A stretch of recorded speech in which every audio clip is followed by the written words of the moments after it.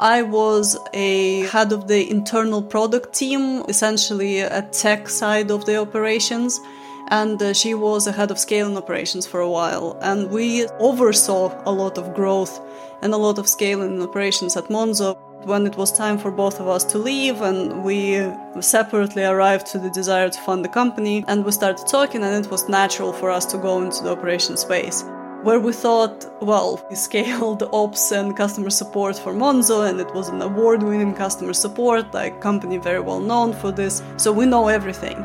We didn't know everything. My name is Irina Bednova, and I'm the CTO and co-founder of Cordless.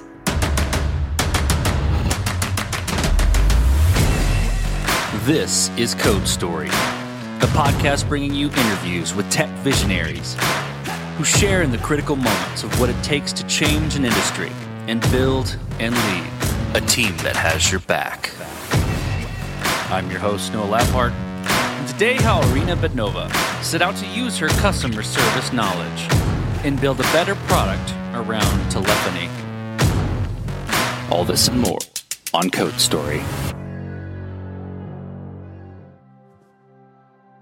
Irina Bednova started programming when she was a kid, starting out with the Smash the Cockroach game written in Delphi, which is object-oriented Pascal.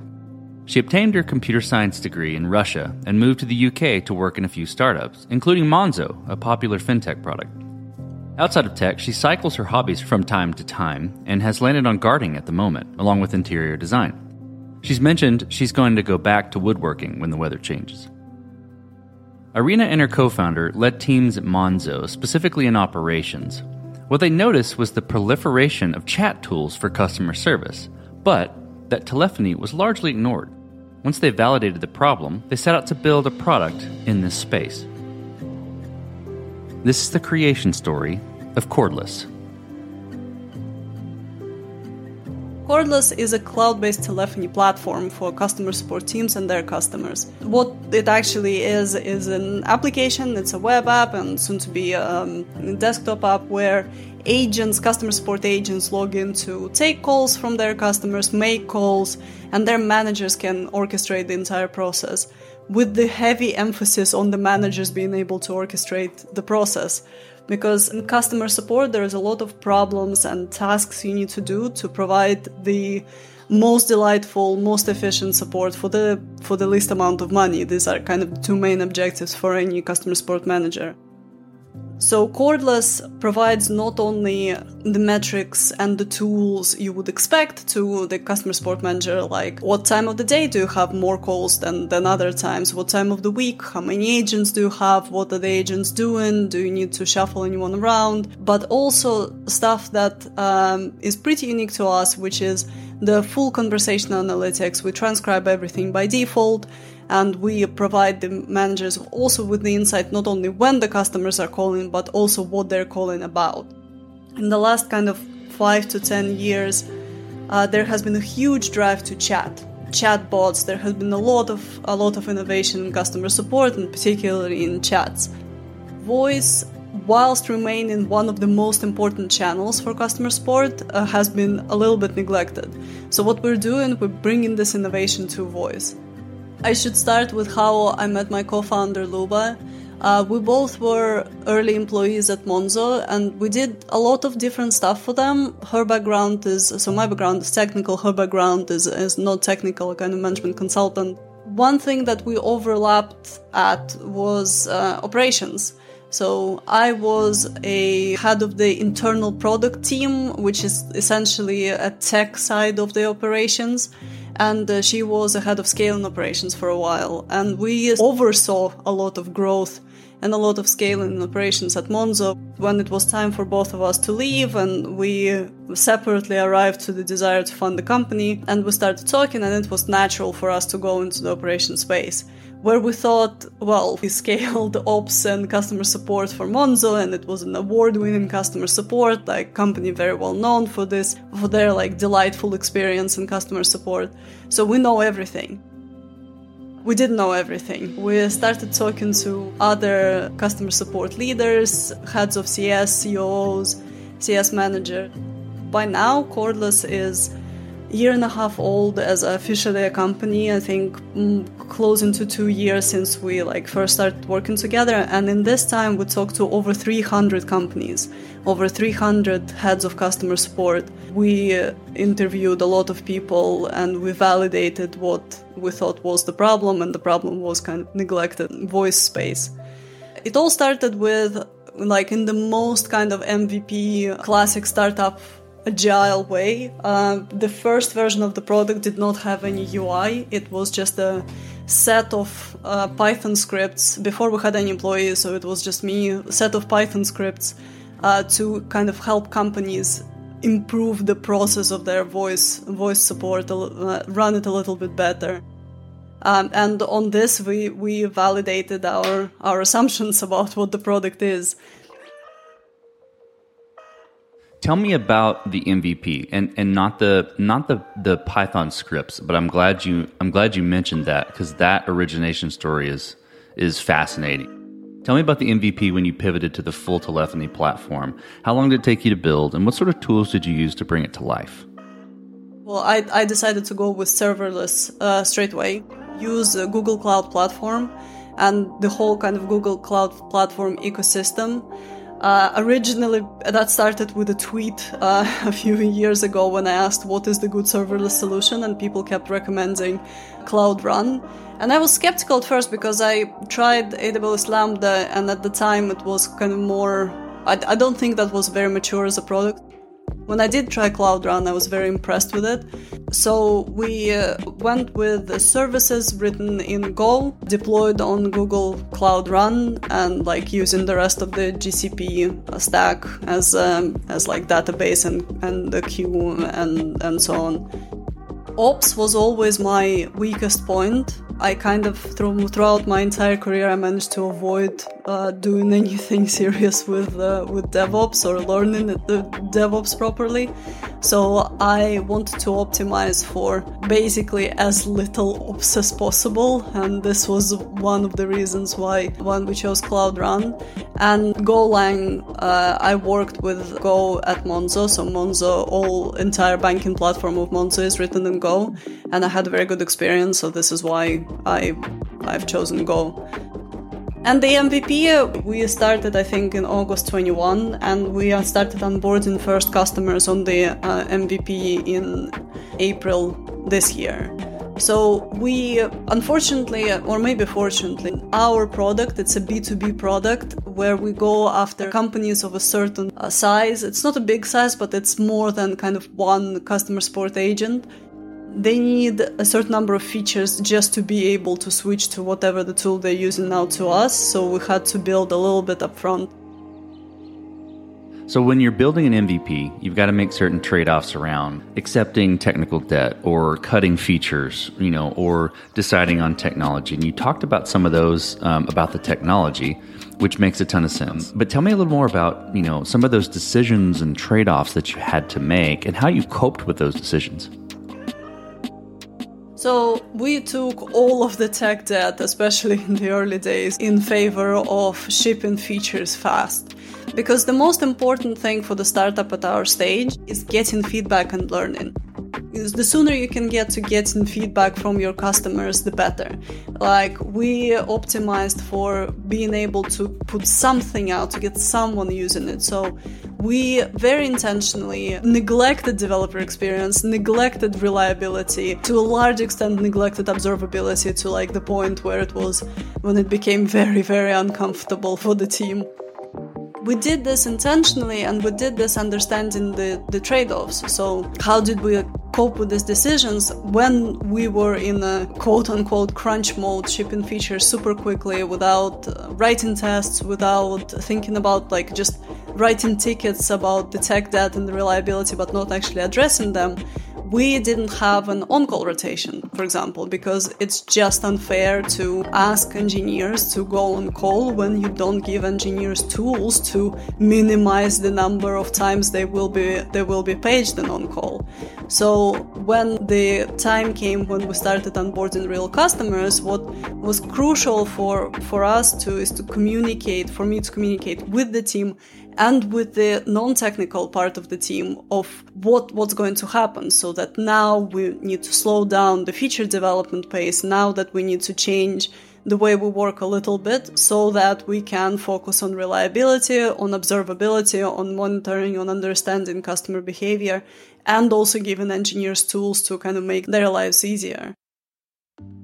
So from that point then, how did you progress the product? How are you progressing the product and maturing it? And to wrap that question in a box, what I'm looking for is, how did you build your roadmap? And how did you go about deciding, okay, this is the next most important thing to build? For us, it's customers. We continue talking to customers. Like I said, we talked to over 300 companies since we started.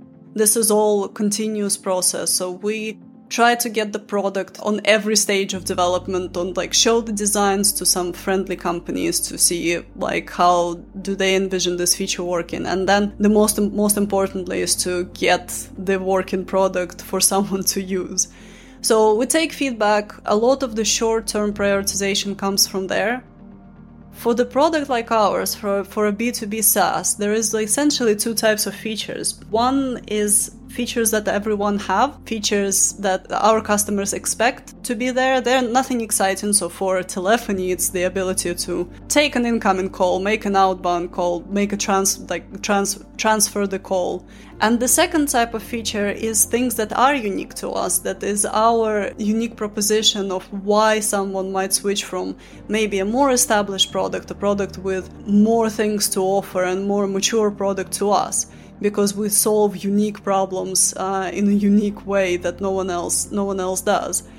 So in developing and maturing our product, the most important thing for us is to keep the balance between the two.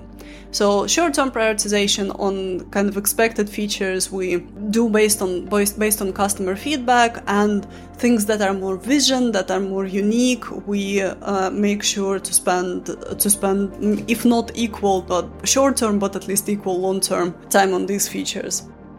To give you a super concrete example, we built all the basic telephony features. We thought we're set, we're good to go, and basically the first customer we onboarded needed to have multiple phone numbers, which we knew that it was on our roadmap already, because we did the market research, we did the customer research, we saw it was one of those boring features everyone has. This was not on our short-term roadmap, and we had to prioritize based on feedback. And in terms of how we maturing the product, like I said, we took a lot of tech debt, and when we develop new features, when we don't know yet what they will look like, or whether they will stay at all, or what will happen to them, we take a lot of tech debt, and then as we go and mature, and as we know which features stay and which won't, we endeavor to resolve that tech debt, to pay back that tech debt, not only just in kind of cleanness of code and the periodic refactoring of things when we know better, but also things like end-to-end tests and developer experience and more sane and well-oiled development pipeline. So let's switch to team then. So how did you go about building your team, and what did you look for in those people to indicate that they're the winning horses to join you? The main thing we were looking at when hiring people is the autonomy, or at least one of the main things is the ability of being and working autonomously. When we published the job opening, there was a word senior in there, that we only hire senior engineers. And to me, especially at our stage, this is what it means. A senior engineer, and I know there is a lot of ways to define different seniority levels, and they can mean a lot of different things in different companies, but for us right now, it means the ability to work independently, the ability to kind of go and proactively find what you need to be doing, and if something is not clear, if the feature spec or roadmap is not super clear, then the ability to go and proactively try to identify it and then clarify it. This is what hiring only seniors means for us right now. How do we work with the team? I think this is one of the most exciting things for me in being a founder, because you get to build the team in accordance to your values and you get to implement the good things that you've seen in other places. And Monzo was amazing for the engineering culture, and I took a lot of things from Monzo that I wanted to see in the next place I'm working at. So what we are doing with our team, we communicate often, and more often if you think you're communicating enough with the team, especially with all remote team, then it's probably not true and you probably should do it more. And I remind myself about this daily. And we are being very transparent about where we are as a company, as a business. So for us, it's very important that everyone on the team understands why are we doing what we're doing right now. So we communicate everything from what the roadmap is, what the next feature is, who are our customers, like how much money we have in the bank, what our investors are expecting from us, what is the next milestone we need to reach. And that helps frame the work that everyone is doing. And I think that will become especially important for us as we grow, to keep this kind of channel open, to keep putting in perspective of what you're doing, because a lot of good engineers might have burned in the past on having a lot of technical debt, or kind of doing things in temporary way that in the end ends up being the most permanent solution in the whole code base. But if you frame it of why are we taking on this tech debt now and why we are doing what we're doing now, then it becomes more clear, and also I think builds trust both ways. So if your team trusts you to be open and transparent and explain what's going on and why we're doing what we're doing, then you can trust your team to do their jobs expertly. Well, let's flip to scalability then. So did you build this to scale efficiently from day one, or have you been fighting this as you grow in any capacity?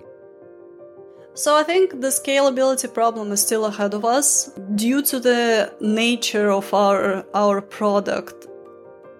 I'm hesitant to say this because I feel like as soon as I kind of say this, I'm gonna jinx it. But I think due to the nature of our product, we will not necessarily run into the same scalability problems as, let's say, B2C products. So I'm thinking about Monzo, and I'm thinking about millions and millions of card transactions, or thousands of card transactions that happen every second, and how do you fit it into a data store, and what data structures you need to use to cope with this. So for us, it is calls, and most importantly, it is because we're B2B, everything is partitioned by the individual accounts. So our scalability problem is as big as our biggest customer, essentially. So it remains to be seen how we're going to cope with this. But I am hopeful, because we have built everything cloud first. We have built everything on kind of managed serverless infrastructure, which hopefully will continue serving us and continue allow us to throw money at the problem when we grow. That's an interesting scalability problem. If you're partitioning per customer, then your scaling problems are only as big as your biggest customer. That's a new one for the show. That's a new, not explanation, but a new challenge or a new way to approach it. I'm going to be super interested in how you solve that in the future.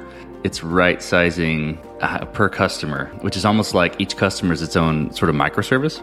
Each customer has the potential to be right sized and could even, change the scale at which that system works for that customer. I think to understand that, you need to think about the data first and foremost. It's not about the process. Let me give you an example to kind of frame this. So if you have in Google, you have documents all over the world that you need to optimize for returning quickly based on the search query. Only if every single person in the world had their own personal kind of database of documents, you need to only optimize of returning quickly within that data set. In our situation, in our product, when we deal with calls and call transcripts, we have millions of calls and millions of transcripts historically stored in our database. But because every company that uses us can only access and is only interested in accessing their own calls and their own transcripts, For us, the problem is to the most efficiently work with their data set. So even if our company has a lot of customers and has terabytes and terabytes of data stored, the way we need to write the code should be only as efficient as the biggest customer needs it to be. Well, as you step out on the balcony and you look across all that you've built, what are you most proud of? I think the team. I feel privileged to work with people I'm working with. Incredibly lucky to have the co-founder I have. Luba and I have kind of very complementary skills and things that unnerve us, which is incredibly useful in a co-founder relationship. When I am frazzled, she's calm and vice versa. I feel very privileged to work with the engineers I'm working with.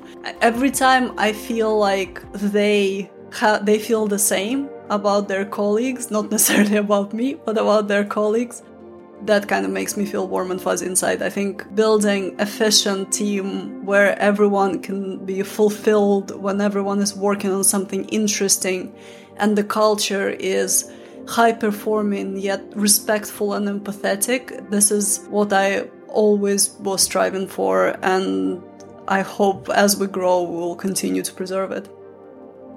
Let's flip the script a little bit. Tell me about a mistake you made and how you and your team responded to it. I make mistakes all the time. What I try to do is I try to set expectations on basically an early stage founder does a lot of different jobs and all of them quite poorly. So I try to kind of communicate that this is the case. But especially with the roadmap and with the work we're doing, sometimes something that we decide to do, sometimes that the kind of challenges that I put before the team, they end up being a work that we throw away. So there was an example a few months ago when we built something at haste as well, because we were chasing after a customer, I think, and in the end we decided that this piece of work is not contributing to our product success, so we threw it away. And I know it's always like a little bit disheartening and annoying to have something that you worked for being thrown away. But again, the team took it very well. The team, I just think it's a testament to maturity of like people on the team that, yeah, sure, these things happen. We did the retrospective thinking of how we can potentially avoid these things in the future, and whilst we do everything in our power to avoid these things in the future, sometimes they happen, and that's okay. Well, what does the future look like for Cordless, the product, and for your team? Grow the product, grow the company, grow the revenue, grow the customer base. I think the customer base is the main one. Our goals is to build something we're proud of. We already know that our product solves a real problem for real people in business, but still, and hopefully become a go-to solution for customer support telephony. So, Irina, let's switch to you. Who influences the way that you work? You name a person you look up to and why. I think one is kind of closer to home, more relevant. So Jonas, the CTO of Monzo, I think still the CTO of Monzo, he influenced me a great deal, especially when we were working together at Monzo, because he kind of showed me a lot of things that are involved in running a company, but also running like an individual team and what is needed in team leadership and what is required. And I think he blown my mind by leading by example on like how to think as a CEO of like what is it like to work in a company when everyone thinks as a CEO. So not like if something needs doing, you just go and do it and you figure out how to do it and you figure out from the first principles. And often, especially in a fast growing company, there isn't always someone who knows better and you just need to go and figure it out. And I think that experience helped me so much since I became a founder, because it's basically the entire time you just go and figure it out and there's no one who knows better. So that's one person that influenced how I work. But there's another person that has nothing to do with tech, but I hugely admire. It is an interior designer, Abigail Ahern. She has an interior decoration shop, and the reason why I name her is she has her own very unique style that I haven't seen anything like this before, and she has a successful business built on that unique style. So not only she has the vision, but also she has the means and the tenacity to promote this vision and do everything that needs to be done every day to bring this vision. And to me, this is a great example of something that made my life as a customer better and also is commercially successful. Well, we talked about a mistake earlier, but a little bit different spin. If you could go back to the beginning, what would you do different? Or where would you consider taking a different approach? I would start hiring sooner. We did spend quite a lot of time figuring out the direction of the product, and we were shy to hire, even though we did raise money, because we weren't sure, like, okay, we will hire people. What are they going to do? What are they going to actually work on? With the benefit of hindsight, I would hire faster and maybe iterate quicker, go for something a little bit more ambitious from the start. The whole story I told you about how we started and how we developed the product, there has been a lot of moments that felt where we spent a little bit too long hesitating of which direction to choose and what step to take next. So now, again, with the benefit of hindsight, if I had to do it all over again, I would be able to speed run it up to this point. And I'm sure I will say the same in a year's time and in a year's time. Well, last question, Irina. So you're getting on a plane and you're sitting next to a young entrepreneur who's built the next big thing. They're jazzed about it. They can't wait to show it off to the world. They can't wait to show it off to you right there on the plane. What advice do you give that person, having gone down this road a bit? Talk to your customers. And then talk to your customers more and continue talking to your customers and then talk to your customers. If there's one thing that I could say, one advice I could give anyone starting a business, any business, is to talk to your customers. Everyone gives the same advice and sounds very obvious, but it's really like you really, really can't overdo it. The second thing is don't build a website if you build a B2B product. You don't need a website. It's fantastic advice. Well, Irina, thank you for being on the show today. Thank you for telling the creation story of Cordless. Thank you. And this concludes another chapter of Code Story. Code Story is hosted and produced by Noah Labhart. Be sure to subscribe on Apple Podcasts, Spotify, or the podcasting app of your choice. Support the show on patreon.com/codestory for just $5 to $10 a month. And when you get a chance, leave us a review. Both things help us out tremendously. And thanks again for listening.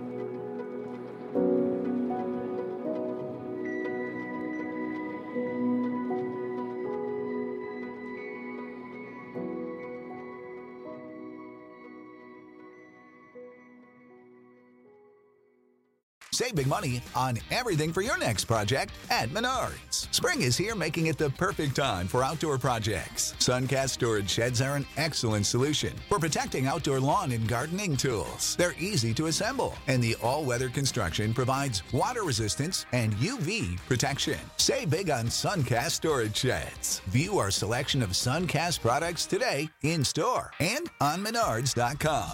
Save